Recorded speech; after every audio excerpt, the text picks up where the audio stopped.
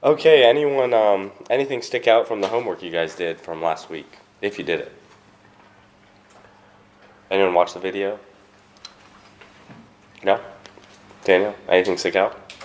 Yeah, I forgot that cycle. Disobedience leading to discipline. Yeah, it was good. Rebellion. Clever.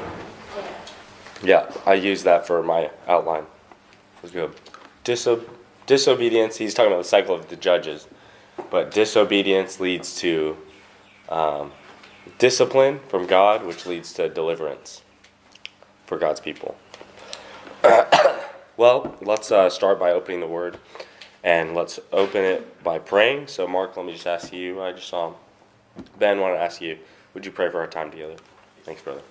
Gracious Heavenly Father, Lord, we want to thank you for this time that you've given us to come here and study from the Old Testament. Lord, we know that there are some difficult passages. Sometimes it's hard to understand, but Father, we pray that may you open our eyes to see the truth and even see the presence of the gospel in the Old Testament. Lord, let it edify our hearts as we continue along living here. In Jesus' name we pray. Amen. I'm just going to shift this a little bit since you guys are all over there. There we go. So, if you have your Bible, go ahead and open up to Joshua. We're looking at Joshua, Judges, and Ruth. If you don't have a handout, go ahead and raise your hand or a pen if you need that, and Ben will get you one of those.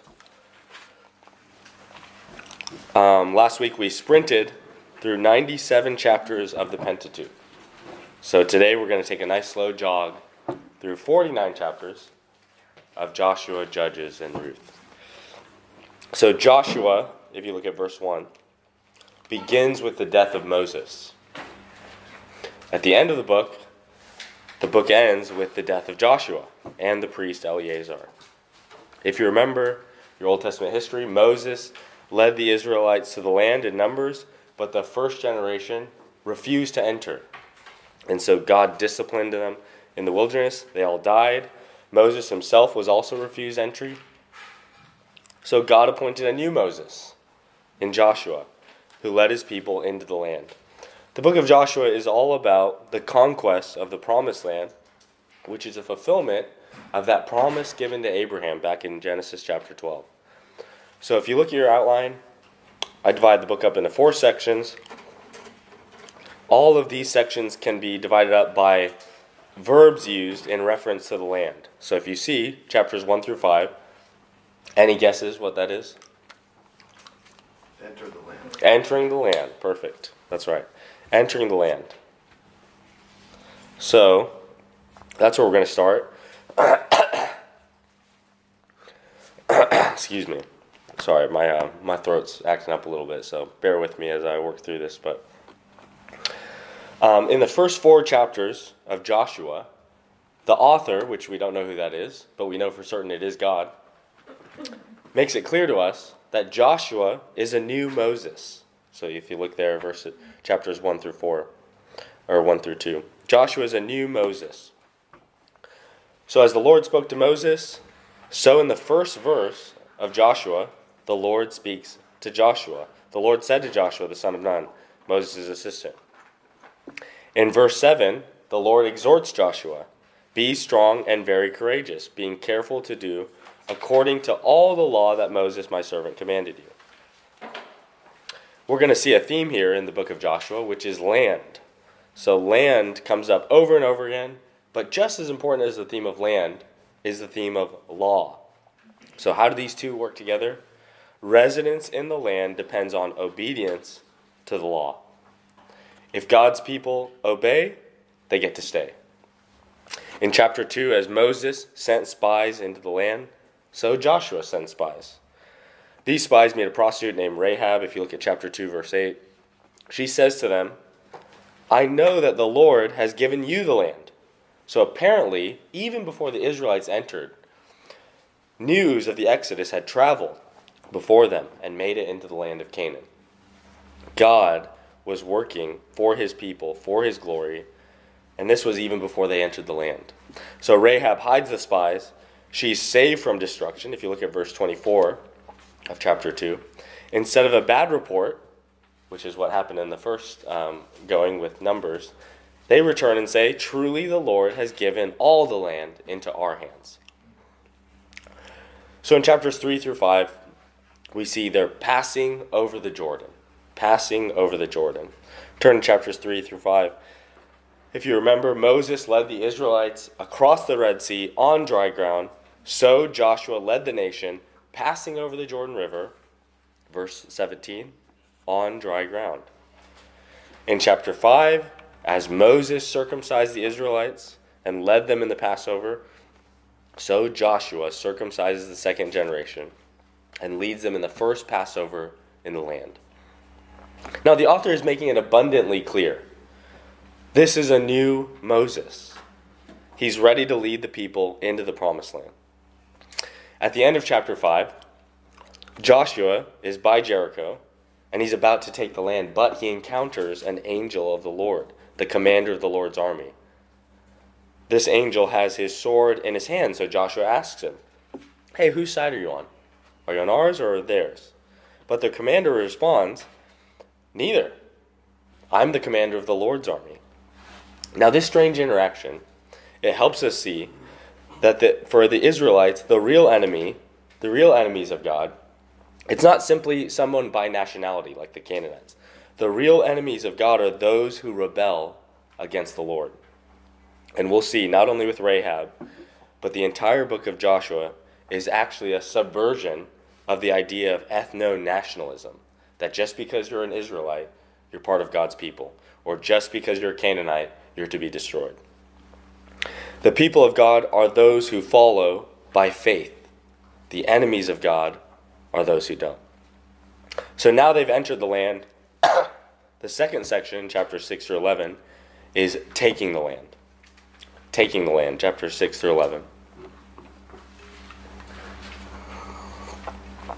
Now this section is divided into two contrasts. So if you see there in your handout, the first one is in chapter 6 through 8. It's with Jericho and Ai. And the next one is with the Gibeonites and the Canaanites. So in chapter 6, the conquests begin, starting with the fall of Jericho. They're ready for battle. They've been waiting for battle. But then the Lord gives Joshua the battle plan in verse 3. Look there in verse 3. It's a strange battle plan. He says, "March around the city once per day for 6 days. Then on the seventh day, march 7 times. Finally, the priests will blow the trumpets, the people will give a shout, and the wall of the city will fall." That's the battle plan. The Lord says, "I'm sending in the band, the marching band." And guess what? It works. Look at verse 20. So the people shouted, the trumpets were blown, and the wall fell down. Verse 21, then they devoted all the city to destruction.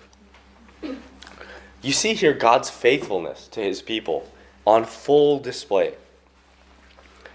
But, again, this is a contrast. So look at chapters 7 and 8. The focus shifts not to God's faithfulness, but to Israel's failure. After victory at Jericho, chapter 7 begins with this little word, 3 letters. But the people of Israel broke faith. So before taking Jericho, Joshua gave the instruction. He said, "Keep yourselves from the things devoted to destruction." Chapter 6, verse 18. But Achan, the son of Carmi, disobeyed, and the anger of the Lord burned. Now all of this was hidden from Joshua and the Israelites. None of them knew about this. They found out when they were defeated in battle by the people of Ai.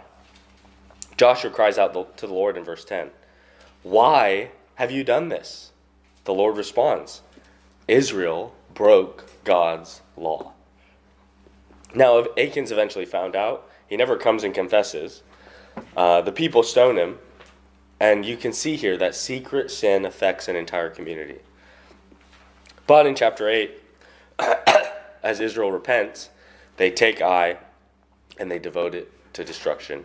Verse 26. Now there's a second contrast here in chapters 9 through 11 with the Gibeonites and the Canaanites. The Gibeonites actually trick Joshua and the people to make a covenant with them. They lie about where they're from, and Joshua falls for it. They do make the covenant. If you remember all the way back to Exodus, so chapter 12, verse 38, when Israel left Egypt, they left as a mixed multitude. What does that mean? It means that some Egyptians said, I'm getting out of here. I'm going with you guys. And they left with them. They joined God's people. Here again, in Canaan, some had heard about what the Lord was doing through the Israelites, and instead of fighting against them, they decided to join with them. However, not all the Canaanites do that in chapters 10 and 11. In chapter 10, 5 kings fight against Israel, only to be defeated. Then the southern Canaan is conquered. It's devoted to destruction. Northern Canaan is conquered. It's devoted to destruction.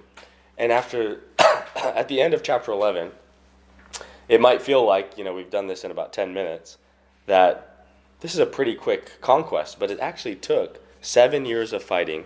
Then we read this in verse 23 of chapter 11. So Joshua took the whole land, according to all that the Lord had spoken to Moses, and the land had rest from war. So in chapter 6 or 11, the repeated phrase was taking the land. Now they took it. In section 3, which is chapters 12 through 22, they divide the land, dividing the land. Now, chapter 12 begins with a summary of all Israel's victories. If you look there, the first section is about Moses' battles. He defeated 2 kings. Then the second section is Joshua's battles. He defeated 31 kings. God fought for his people. Then the land's distributed in chapters 13 through 22. You might think this is not the most exciting reading. Land distributions to 12 tribes. Each of them receive a portion. Excitement's not really the point of these chapters. The point is, detail by detail, that God fulfills his promise to Abraham. He promised in Genesis 12 to give him a people and a land. Here we are in Joshua. Look at chapter 12, verse 45. No, that's not the right verse. I don't know what verse this is, but here's what it says. Not one word of all the good promises that the Lord had made to the house of Israel had failed. All came to pass. That's the point. Now, just as Deuteronomy ends with a charge from Moses to the people, Joshua ends with a charge from Joshua to the people. In chapters 23 through 24, Joshua urges them to be serving the Lord in the land. Serving the Lord in the land. Now in chapter 23, he reminds them of God's faithfulness, and he charges them in verse 6. Be very strong to keep and to do all that is written in the book of the law of Moses. Michael, that verse reference was 21:45. It's funny, that's what I had, but I think my Bible was open up to chapter 12. I was like, what? Yeah. 21:45, right? Yeah. Thanks. So he says, be strong, keep all that is written in the book of the law of Moses. Here's Joshua's plea with them. If you're unfaithful, you'll be exiled. In chapter 24, Joshua gathers all the tribes. He asks them a question in verse 15. Who will you serve? Of course, they respond, well, we're going to serve the Lord alone.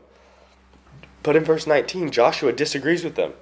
He says, you're not able to serve the Lord alone, for he is a holy God. Then Joshua, at 110 years old, dies, along with Eleazar the priest. And we finish the book of Joshua with this question. Who will Israel serve? Will they serve the Lord alone? And that's the book of Joshua. So the melodic line, which is kind of the main point of the book, is there at the top of the page. Staying in the Lord's land requires obedience to the Lord's law. Okay, I'm going to take a breather. You take a second. Everyone write down one question that you have on Joshua. There's one chapter that he said that the Levites will not receive an inheritance. Yeah. So can you please tell me more about Yeah. So the Levites were one of the 12 tribes. They didn't receive an inheritance because the Lord himself was their inheritance. So that's what he says with the Levites. They're to be totally devoted to him. Good question. All right, take a second. Write a question. I'm going to blow my nose.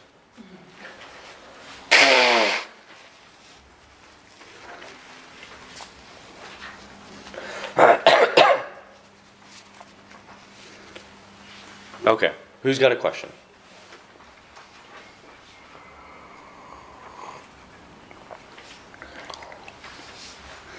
Who's got a question?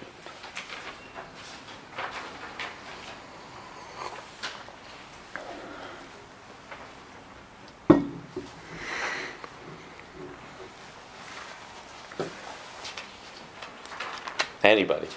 Did anybody write down a question? Raise your hand if you wrote down a question. Okay, take a second and write down a question. I have a question. Yes. You mentioned early on about the enemies are those who disobey, not based on ethnicity, ethno-nationalism. Yeah. Can you unpack that a little more? Yeah. So,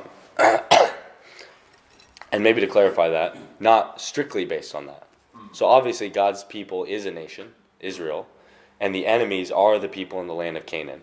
So if you remember why they're even going to the land of Canaan, I think this is in Leviticus or Deuteronomy, but God highlights two reasons, because the people in the land are sacrificing their own children, and they're just blatantly sexually immoral. So God wants to destroy them. He wants to judge them for that. Now, those are nationalities. Those are peoples. And they go in and, the repeated phrase throughout Joshua is, devote them to destruction. But there's little hints here and there. You see it with Rahab, who's not part of God's people, yet becomes part of God's people. And then Achan, who's part of God's people, yet actually proves himself to be, one of God's enemies. So it's not strictly that. It is that, but it's not strictly that. Even the wilderness generation don't get in the land just by virtue That's right. of being Yeah. God's chosen people. Yeah, that's right. Somebody else. One more question, and we'll move forward. Shiny, I think we can get you a chair somewhere, probably. There's some over there. Thanks, Ben. In chapter 24, verse 12, it says, I sent the hornet before you, drove them out before you, the two kings of the Amorites. It was not by your own sword, but by your bow. Sorry. Yeah. Who's the hornet? Or what is the hornet? Hornets, I think literal hornets. Yeah, so God had sent them into the land previous to Israel coming there. Yeah. Good question. Would that evoke kind of or echo the kind of way that God drove out the Egyptians, or like with plagues? Plagued them with pests? Yeah, maybe. All right, I've got a question for you. What's one thing that stood out to you about Joshua? One thing that stood out.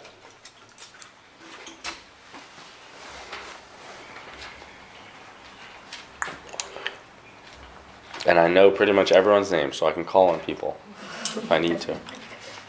You mean about the book or about the Yeah. The book of Joshua. Yeah.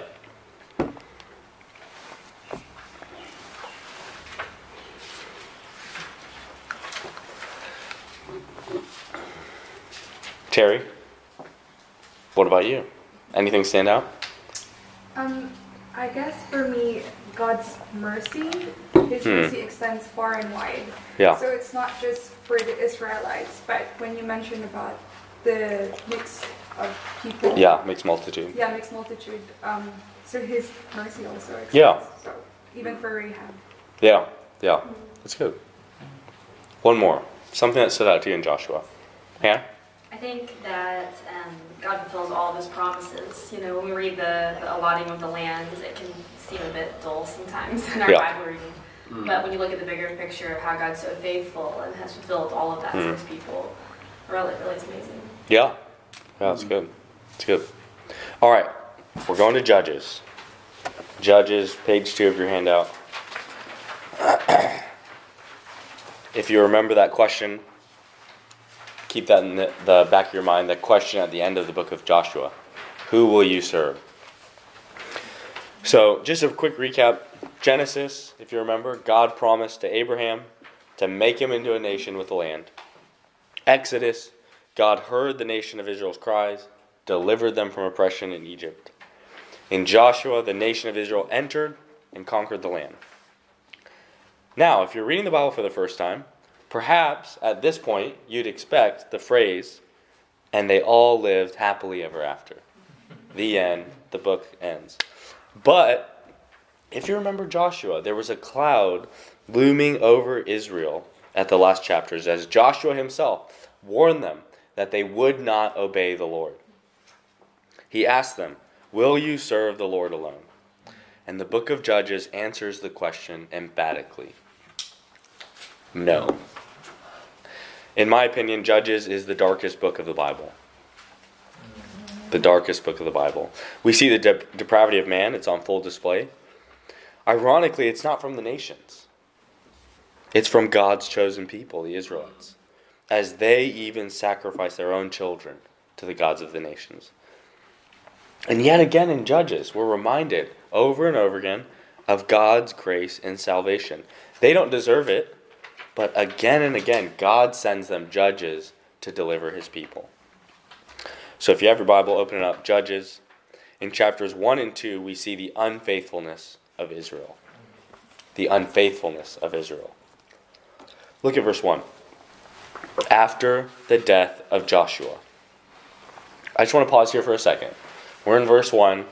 We've only read 5 words, but it's important to point this out. 4 books of the Old Testament start with this phrase, after the death of. Anyone know what those books are? 4 books in the Old Testament. We just read one of them. Joshua. Good. Judges. That's 2. We got 2 more to go. Any ideas? 2 Samuel. 2 Kings. Now in this, we kind of get, in the Old Testament itself, a picture of the gradual decline of Israel. So, if you think back to Joshua, who died at the beginning of Joshua? Moses. He was incredible, right? This was a guy that talked with God as with a friend. Joshua, so that's Judges, after the death of Joshua, he was pretty good, but he wasn't Moses, right? 2 Samuel, anyone remember who dies there? Saul. Yeah, not a great guy. 2 Kings, after the death of Ahab. Ahab was one of the worst kings of Israel. So we see here something. From the Garden of Eden in Genesis 3, all the way to the coming of Jesus Christ, God's people are on a downward trajectory. Back to Judges. One helpful way to understand the book, or any book of the Bible, is to look at the very beginning and then look at the very end. So if you look at verse 1 again, Judges begins with a question. Who shall fight the Canaanites? The Lord answers the question. He says, Judah. Now at the end of the book, not quite the end, but pretty close, chapter 20, the question is, who shall fight the, anybody know? The Benjaminites. They're a tribe of Israel. And yet, the Lord again says, Judah. So they start with war against the nations, and the book ends, because of their depravity, with a war against themselves. And it all begins with a little gradual decline in verses 2 and 3. So look at verses 2 and 3. So the Lord said to them, send Judah. But you know what Judah decides to do? They say, well, why doesn't Simeon come and join us? It's slight. It's subtle. But it's an act of disobedience. And by the end of this book, this little crack turns into a total rift. So in chapter 1, the conquests begin to fail in verse 19. And the author repeats this phrase. They did not drive out. They did not drive out. It's verse 28, 29, 31, 32, 33. So their conquests are failing. They're not fully driving out the people that they're supposed to. And the question is why? Why do they fail? We get the answer in chapter 2. An angel of the Lord answers the question. Look at verse 2 of chapter 2. The angel says, you shall make no covenant with the inhabitants of this land. You shall break down their altars, but you have not obeyed my voice. Their battles fail because of their disobedience. And if they would have obeyed the Lord, they would have experienced his blessings.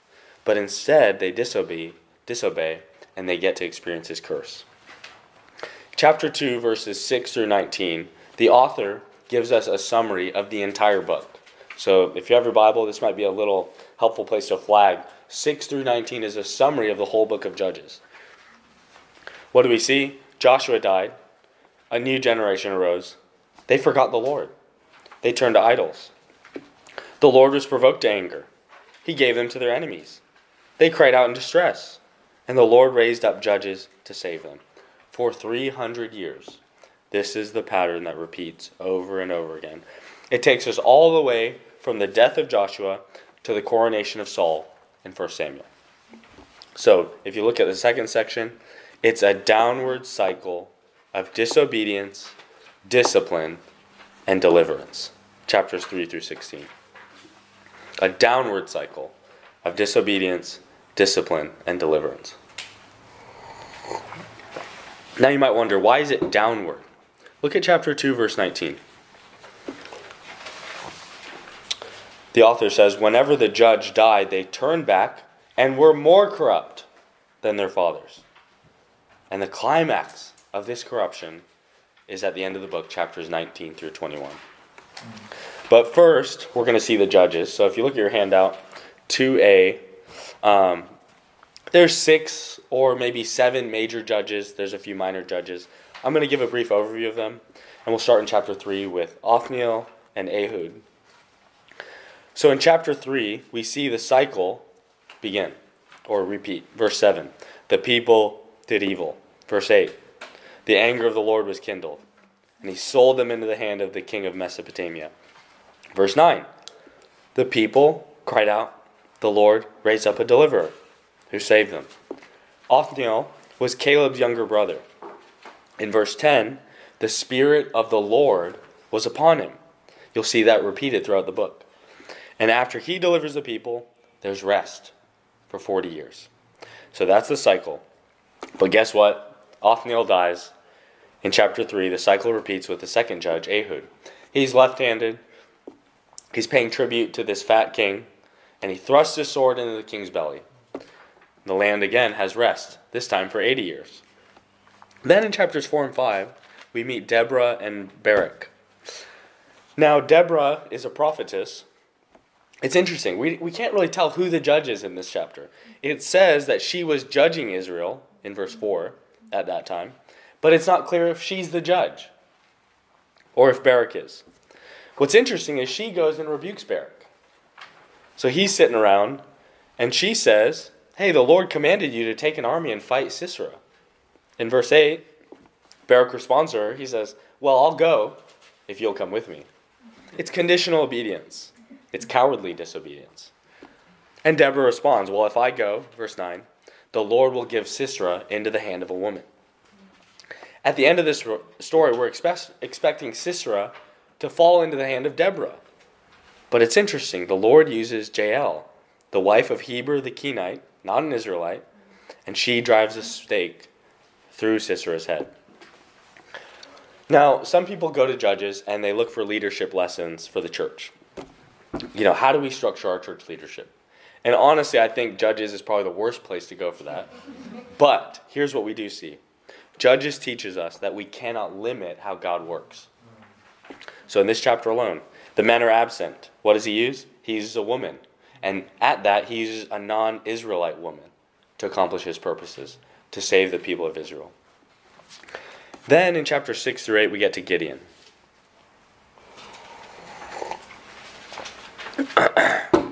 When the Lord calls Gideon, he's quite scared. So God gives him a double reassurance that he will be with him and he'll fight for him. So Gideon defeats the Midianites with only 300 men. That's it. Then he defeats Zebah and Zalmunna. And at the end of chapter 8, the people ask Gideon. They say, hey, you're amazing. We want you to be the king over us. But there's one problem. Israel already has a king. Look at 8, verse 23. Gideon said to them, I will not rule over you, and my son will not rule over you. The Lord will rule over you. It's a wise move by Gideon. But his wisdom turns to folly in verse 27. He makes an idol, and the Israelites whore after it. He also breaks God's covenant because he has multiple wives and 70 sons. Here's the worst part, though. One of his sons, Gideon names Abimelech. Anyone know what that means? Any guesses? Melech means king. Yeah, Abimelech means my father is king. So Gideon, the guy who turned down the kingship, names one of his sons, my father is king. Ironic. In chapter 9, we have an interlude in the book. It's all about Gideon's son, Abimelech, who's not a judge, but the only king. The only king, Abimelech. So remember, Abimelech has 70 brothers, right? In verse 5 of chapter 9, he kills them all on one stone. He's a brutal man. In verse 6, Abimelech becomes Israel's first king. Before Israel was oppressed by the nations, now they'll get oppressed by their own king. He's called the Bramble King because he chokes out those who are under his shade. He rules 3 years. And in verse 23, the Lord sends an evil spirit to disrupt his leadership team. Now, his reign began by killing 70 brothers on one stone. In verse 53, his reign ends with a woman throwing a stone and crushing his head. In chapter 10, we get a few minor judges. We see that cycle repeat. Disobedience, discipline, deliverance. Then in chapter 11, we get to Jephthah. Jephthah. He was the son of a prostitute. His own family throws him out. In verse 2, they tell him, hey, you're not going to have an inheritance, for you are the son of another woman. So they kick him out. They reject him. Then they need his help because the Ammonites are fighting against them. So they ask him, hey, would you come back and rescue us?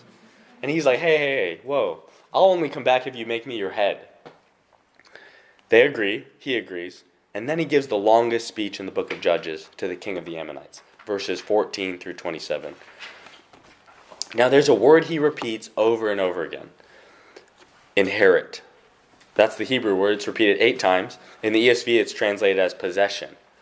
Jephthah cares a lot about his inheritance. That's what he wants. A verse later, excuse me, in verse 30, or 29, I think, the Spirit of the Lord comes upon him. And then in verse 30, he makes a tragic vow. The chapter ends with him sacrificing his only inheritance, his daughter. If you think that's bad, it only gets worse.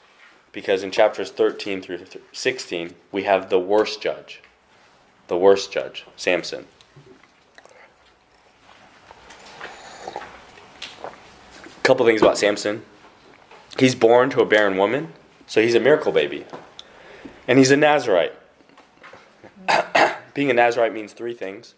He's to keep away from dead bodies, he's to keep from trimming his hair, and he's to keep away from wine. Those are the 3 rules. Guess what? Samson breaks all 3.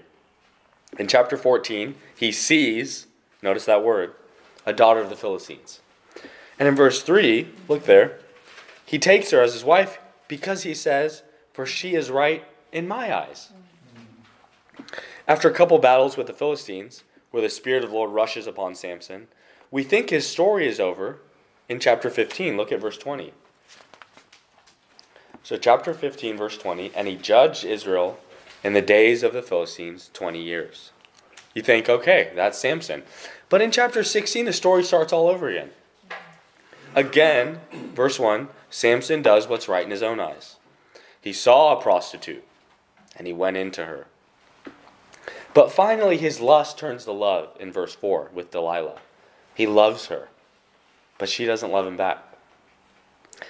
After 4 attempts on his life, Delilah finally breaks him down, and she finds the source of his strength in verse 17. Look there with me. He says to her, if my head is shaved, then my strength will leave me. Now Samson attributes the strength to his hair, but actually his strength isn't from his hair. His strength is from the Lord. Think about this. Samson, as a Nazirite, his whole body was to be devoted to the Lord. His whole body. In a sense, his hair was the last thread that he hadn't defiled. And then it's cut off. So after following Samson's eyes, in chapter 16, verse 21, the Philistines gouge out his eyes. Even then, though, God is gracious as Samson is placed between two pillars at a party. There's 3,000 Philistines there. He's their entertainment. And look at verse 28. He cries out to the Lord, "O Lord God, please remember me and please strengthen me, that I may be avenged on the Philistines for my 2 eyes." So one last show of strength. Samson takes out the Philistines along with himself. But notice what he said. God used Samson to save Israel, even when Samson dies only being concerned about himself. So, you might think that is the darkest section in Judges, but it's not. We're not yet there. In the last section, chapters 17 through 21, we see the total depravity of Israel. The total depravity of Israel. So one scholar calls this section lights out. Lights out, because it's total darkness. There's not one good character to emulate in these chapters. We begin in chapter 17 with Micah and the Levite. Micah ordains one of his sons to become his priest for his household gods. Look at verse 6. And you'll see this phrase repeated 4 times in these last chapters. In those days, there was no king in Israel. Everyone did what was right in his own eyes. Now remember, the problem was not that Israel didn't have a king. It's that they didn't want to follow the king they already had, which was the Lord. And if you think back to Leviticus, Numbers, and Deuteronomy, which we were in last week, Levites were so prominent. Priests were so prominent to the storyline. Where are they in Judges? They're nowhere to be found. But in verse 7, a Levite shows up. Micah hires him to be his personal priest for some clothes and some silver. The Levite cares about the money. And in chapter 18, the tribe of Dan finds out about Micah's little private temple. And they capture the priest. They set up his idol for themselves. Now we get to chapter 19. Chapter 19 is perhaps the darkest chapter in the whole Bible. We find a Levite, a concubine, and a civil war. A Levite, a concubine, and a civil war. Now, just to recap the book real quick, as I blow my nose again. Judges has the most gore in the whole Bible. It's got the most gore. Chapter 1, thumbs and big toes are cut off. Chapter 3, a belly is pierced. Not like a belly button piercing, like a sword. Chapters 4 and 9, 2 heads are crushed. And in chapter 16, eyes are gouged out. But in chapter 19, a concubine is cut up. Chapter 19 begins with that phrase, "In those days there was no king in Israel." A Levite took a concubine from Bethlehem in Judah. Now she leaves him. And apparently he doesn't care because it takes him 4 months to go track her down. In verse 12, he's finally bringing her home. He decides not to stay in a city of foreigners. He wants to stay in Gibeah, a city belonging to Israel. Perhaps it's safer there. So they arrive at Gibeah, and Gibeah turns out to be worse than Sodom and Gomorrah in Genesis 19. The men of the city request the Levite to come out so they may know him. I'm sure you know what that means. It's a wicked city. And yet the Levite's response is even more wicked. In verse 25, he seizes his concubine and he throws her out. They defile her until the morning. And then the Levite wakes up callously and he says, "Get up." She doesn't move. So he cuts her into pieces and he sends her body parts to the 12 tribes of Israel. You know, it doesn't even say if she's dead yet. The author just leaves that. I hope she was. The story is meant to shock us. It's so bad in Gibeah that the Israelites assemble 400,000 men to attack Gibeah. But the Benjaminites rally to help the Gibeonites, and 40,000 soldiers die. The tribe of Benjamin's nearly decimated. They have no wives. So to solve that problem, they decide to go kill off a city, raid a festival, and steal their wives. It only goes from bad to worse. And look at the last line of the book of Judges. In those days, there was no king in Israel. Everyone did what was right in his own eyes. It's a dark book. The melodic line, Israel disobeys the Lord their king, so the Lord disciplines them, then delivers them through judges. Okay, take a second, write down one question you have about the book of Judges.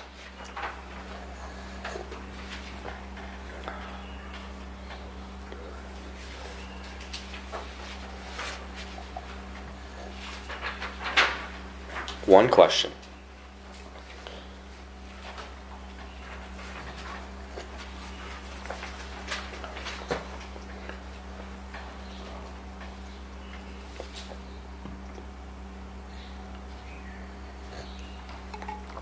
Who's got a question ready?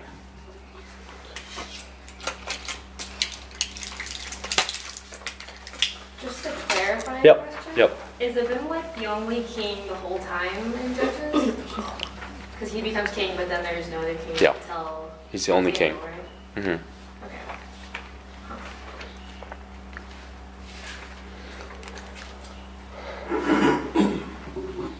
Somebody else. Question.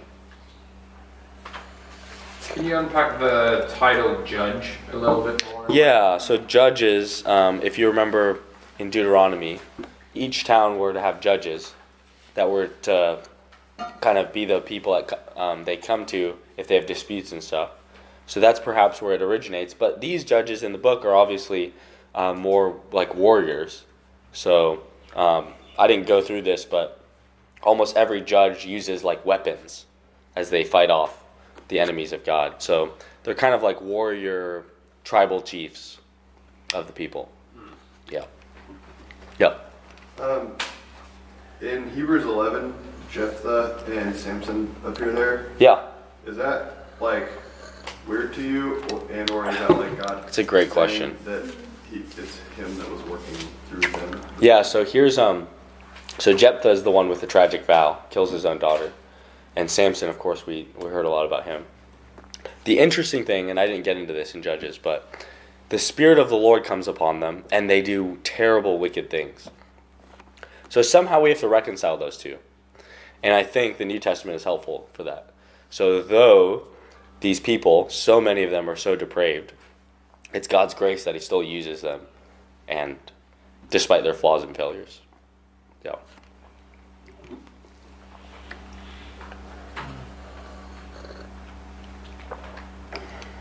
Somebody else. One more question.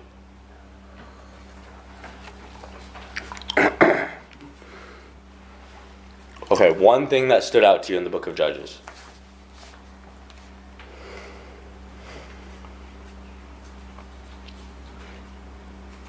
The total depravity of man, Yeah, constantly disobeying the Lord. yeah. They finally make it to the land, but their hearts have not been circumcised. How quickly they go from Yeah. like being sinful in the wilderness to, but like they quickly like become very wicked. Yeah, Joshua dies, and then it says there arose a generation who didn't remember the Lord. One generation later. Actually, it's interesting. Moses, his grandson, near the end of Judges, I can't remember where, he actually leads the people into idolatry. Moses' own grandson. It's crazy. Okay. Ruth. 4 chapters left. Short little book.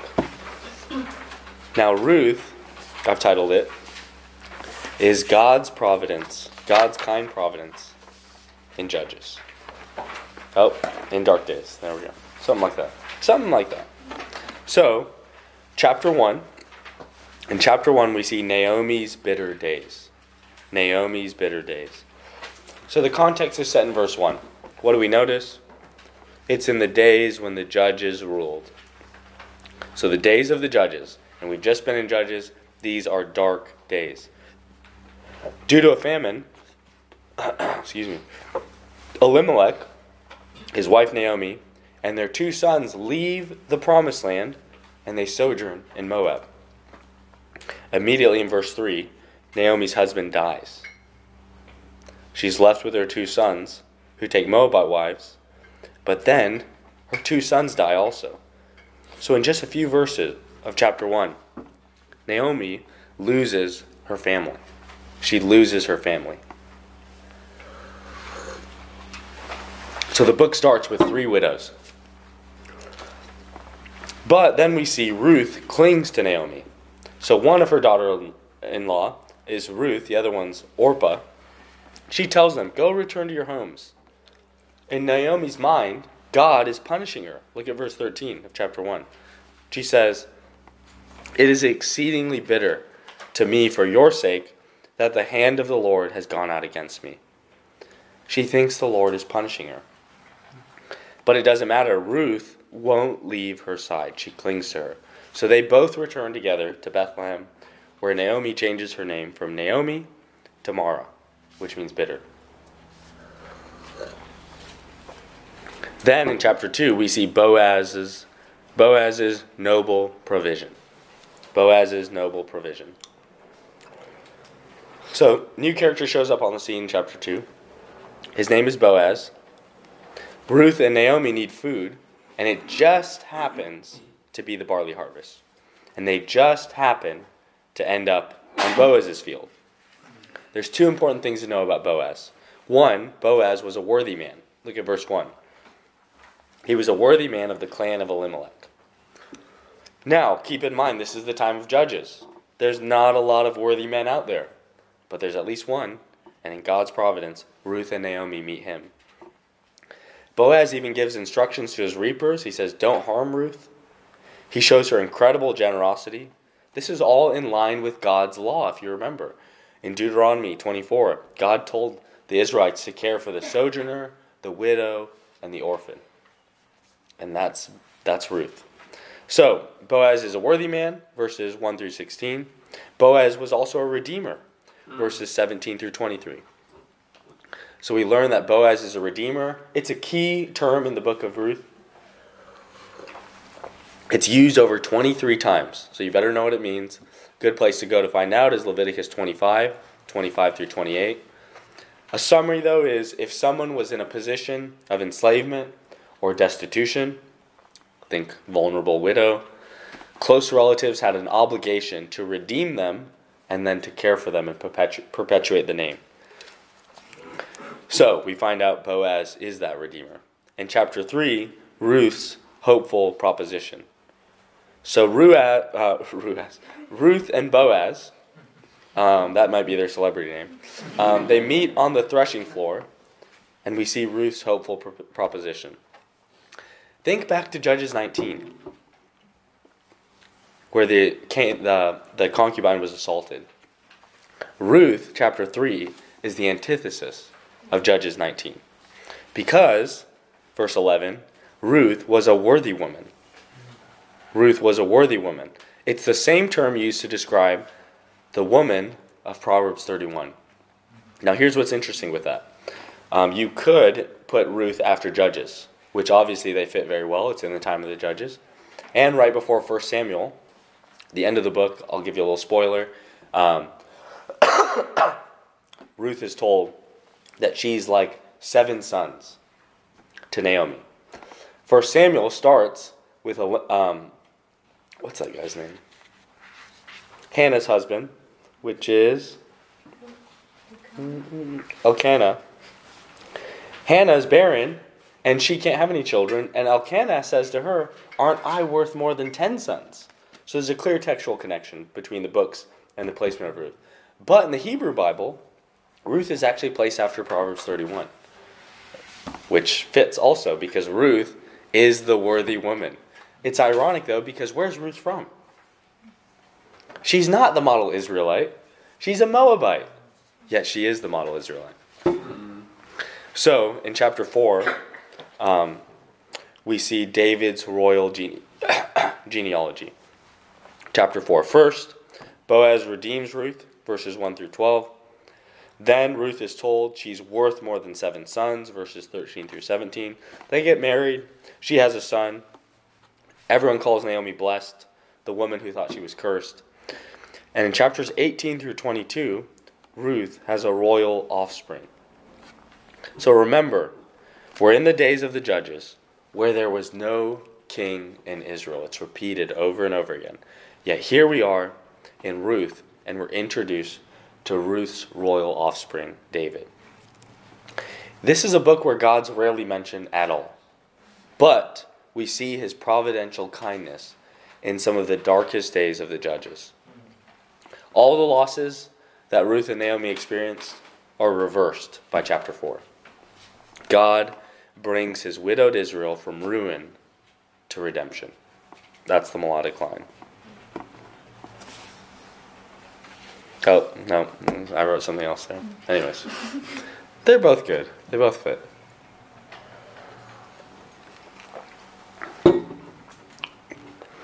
Okay, one question about Ruth, and then we're going to get into thinking about Christ and some application. Can I make a comment? Yeah. One thing that's interesting after you asked about the name Abimelech in the last book. Yeah. And then here, Boaz is of the clan of Elimelech, which means my God is king. Yeah, good. Which is really, Ah. I wouldn't have noticed that if you hadn't mentioned it. Good. Yeah.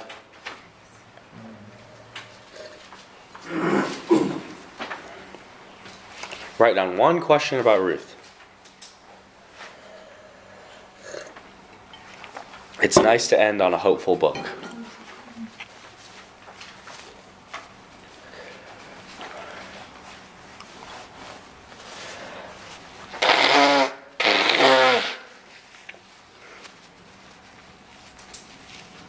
Okay, who's got a question about Ruth?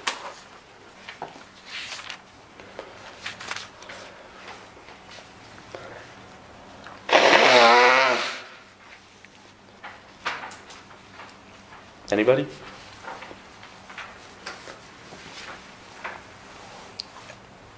One question about Ruth. Ruth, does your name come from Ruth? There we go. You're named after a Moabite.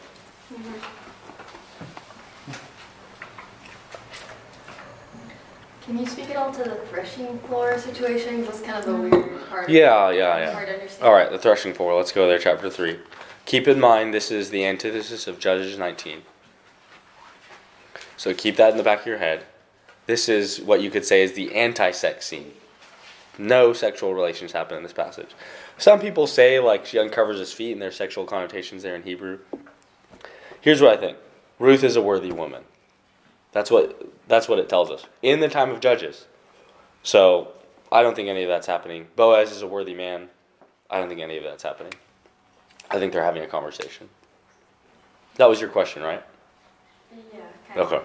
Just checking. Just making sure I didn't go down some rabbit hole.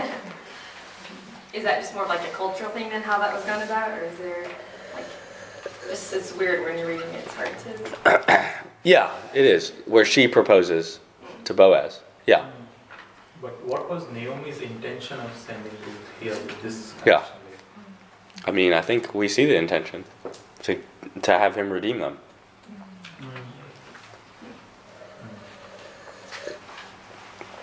Yeah. And she's already recognized that he did the honorable thing with protecting Ruth in the... She's vulnerable, yeah. She's vulnerable, and she's a foreign woman. Yeah. But no one takes advantage, and he makes sure she's protected, and gets even more than the law required for Yeah, that's right. a woman. So Yep. clearly Naomi's not like, oh, maybe we can Seduce him yeah. seduce him. I don't think so. And the text tells us they're worthy people, so they're noble. They have character. Especially think of Proverbs 31 and that textual tie there.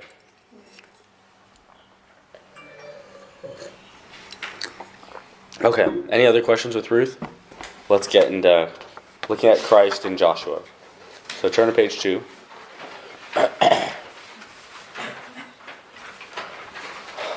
Joshua, his name alone. Anyone know what it means? Anyway? Nope. Now I'm second guessing myself. Something about salvation, right? I thought it was meant God is our Savior. But, I'm not going to look it up right now. I think that's what it means. And Jesus' name comes from Joshua. Yeah. In many ways, Joshua is a type of Christ. He leads God's people into their promised rest. Ark of the Covenant, too, is interesting. And if you remember, they crossed the Jordan. The Ark goes first. So the Ark goes first, and that makes the way for the people to come into the promised rest. I think in some ways that's a type also. Rest, so that's what they want, and that's what they get. But it's so short. It's a temporary rest. Read Hebrews 4. God's people need more than a temporary rest. We need an eternal rest, which Christ provides for us. Get into some application. If you remember, land was key, but so was law. So obey God's word. It's as simple as that. We also see here culture, ethnicity, nationality, all these things are subservient to the kingdom of God. So the Gibeonites are included. Rahab is included.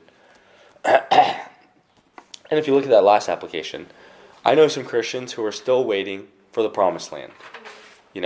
And the question I have is, what land do we as Christians hope for? What is our inheritance? And some good places to look are Hebrews 4 and Ephesians 1, chapter 11. What applications would you make from Joshua?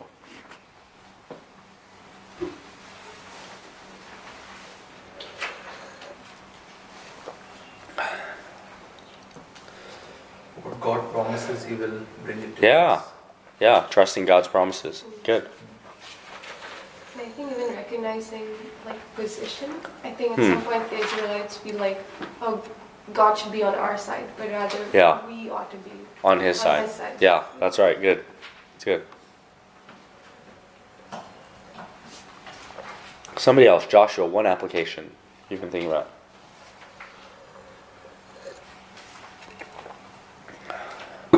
Think about how quickly the nation turned in the beginning of the book. Yeah. I guess that was the beginning of Judges, but after, sure. Maybe I'll say it's for Judges. Yeah, say it for Judges. Good. Well, we do see we do see the fragility of the people, even in Joshua, because when they don't obey, and we've got Achan and things like that. Yeah. But even at the end, they almost have a civil war. That's right. Between I skipped that part, but several tribes. Yeah, about worship. Because about worship, and they think that they're breaking the law already. Yeah, that's right. So there's just already you can see that there's potential. It's fractures. Yeah, yeah. Judges. Let's look at Judges. Okay. Lots of antitypes of Christ. Christ, if you look at the antitypes, He offers Himself for us. Jephthah offers another. Samson dies with his arms stretched out, calling for vengeance. How does that not make you think about Jesus, arms stretched out, calling for forgiveness for his enemies? Isaiah picks up on the language here. The Messiah doesn't follow his own eyes, but Samson does that over and over again. Samson's deliverance is just partial. He begins to deliver his people. Christ delivers fully. Also, Jesus Christ is the perfect judge who is our Savior. And He gives us that rest, again, like Joshua. Some applications.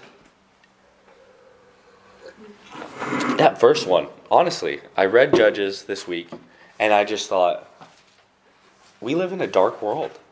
It's dark. And in many ways, in Dubai, we're shielded from a lot of that. Because, the streets are so clean, and, there's never crime, and as far as they say. But it's a messy world we live in. And we also see, if you read Romans 1 with Judges, sin deeply affects God's people. One other thing, I was thinking about this a lot with Judges. We need leaders with integrity. So the judges, the saviors, each of them have flaws. Some of them even lead the people into idolatry. But if you think about the qualifications for elders, 1 Timothy 3 or 1 Peter 5, they're to be men who are giving an account to the Lord, Jesus Christ Himself. What other applications would you make from Judges?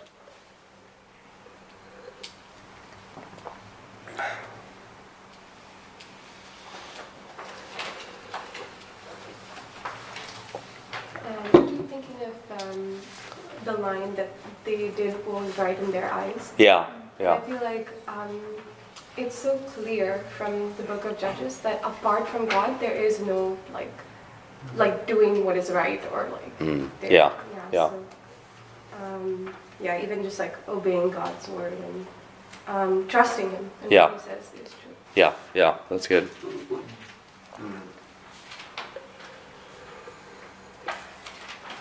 Somebody else. One application from Judges. In chapter 2, when it said after the whole generation had been gathered to their fathers, then the next one grew up and they all of a sudden didn't know. Yeah. And it seems like somewhat of a shortcoming on behalf of the older generation that all of a sudden the younger generation knew nothing about what had happened. Yeah. And so I think an application is to be reminded of like what God has done and like be quick to like pass that on, because it doesn't take very long for them to just fall away. That's good. That's good. Yeah, if you remember, that was actually part of the law to pass it down to the next generation. Write it on the door frames and write it on the tassels and remind them, but it doesn't happen. One more, Judges, one application. Partial versus complete obedience. So they do some of what the Lord tells them to do getting in the land, but then they don't fulfill the complete. They didn't drive them out completely. Just keep saying like the Canaanites lived among them and they lived among the inhabitants, and so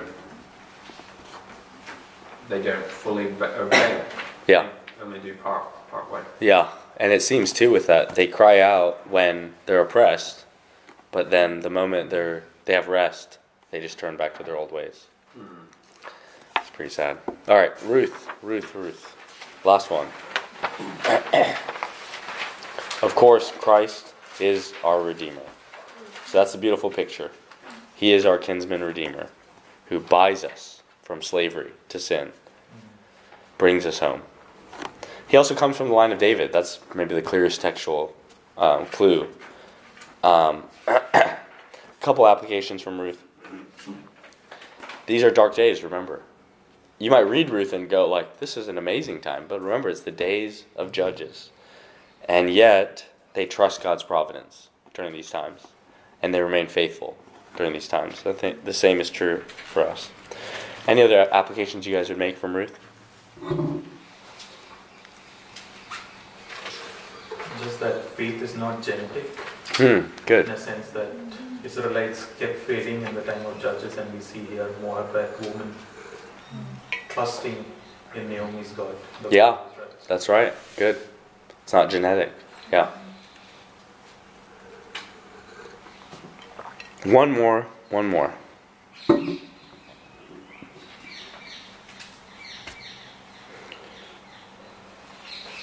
more application.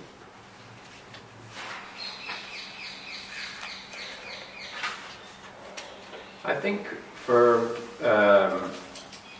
us in the New Covenant, even there's a call to care for those that are vulnerable and needy. And you see a really wonderful example of that in Boaz caring for Ruth and Naomi, and even Ruth caring for her mother-in-law. That's right. Practically, supporting her. I think that's important for us as a church. Good. Yeah, good. Appreciate it. Mark, would you close our time in prayer? Sure.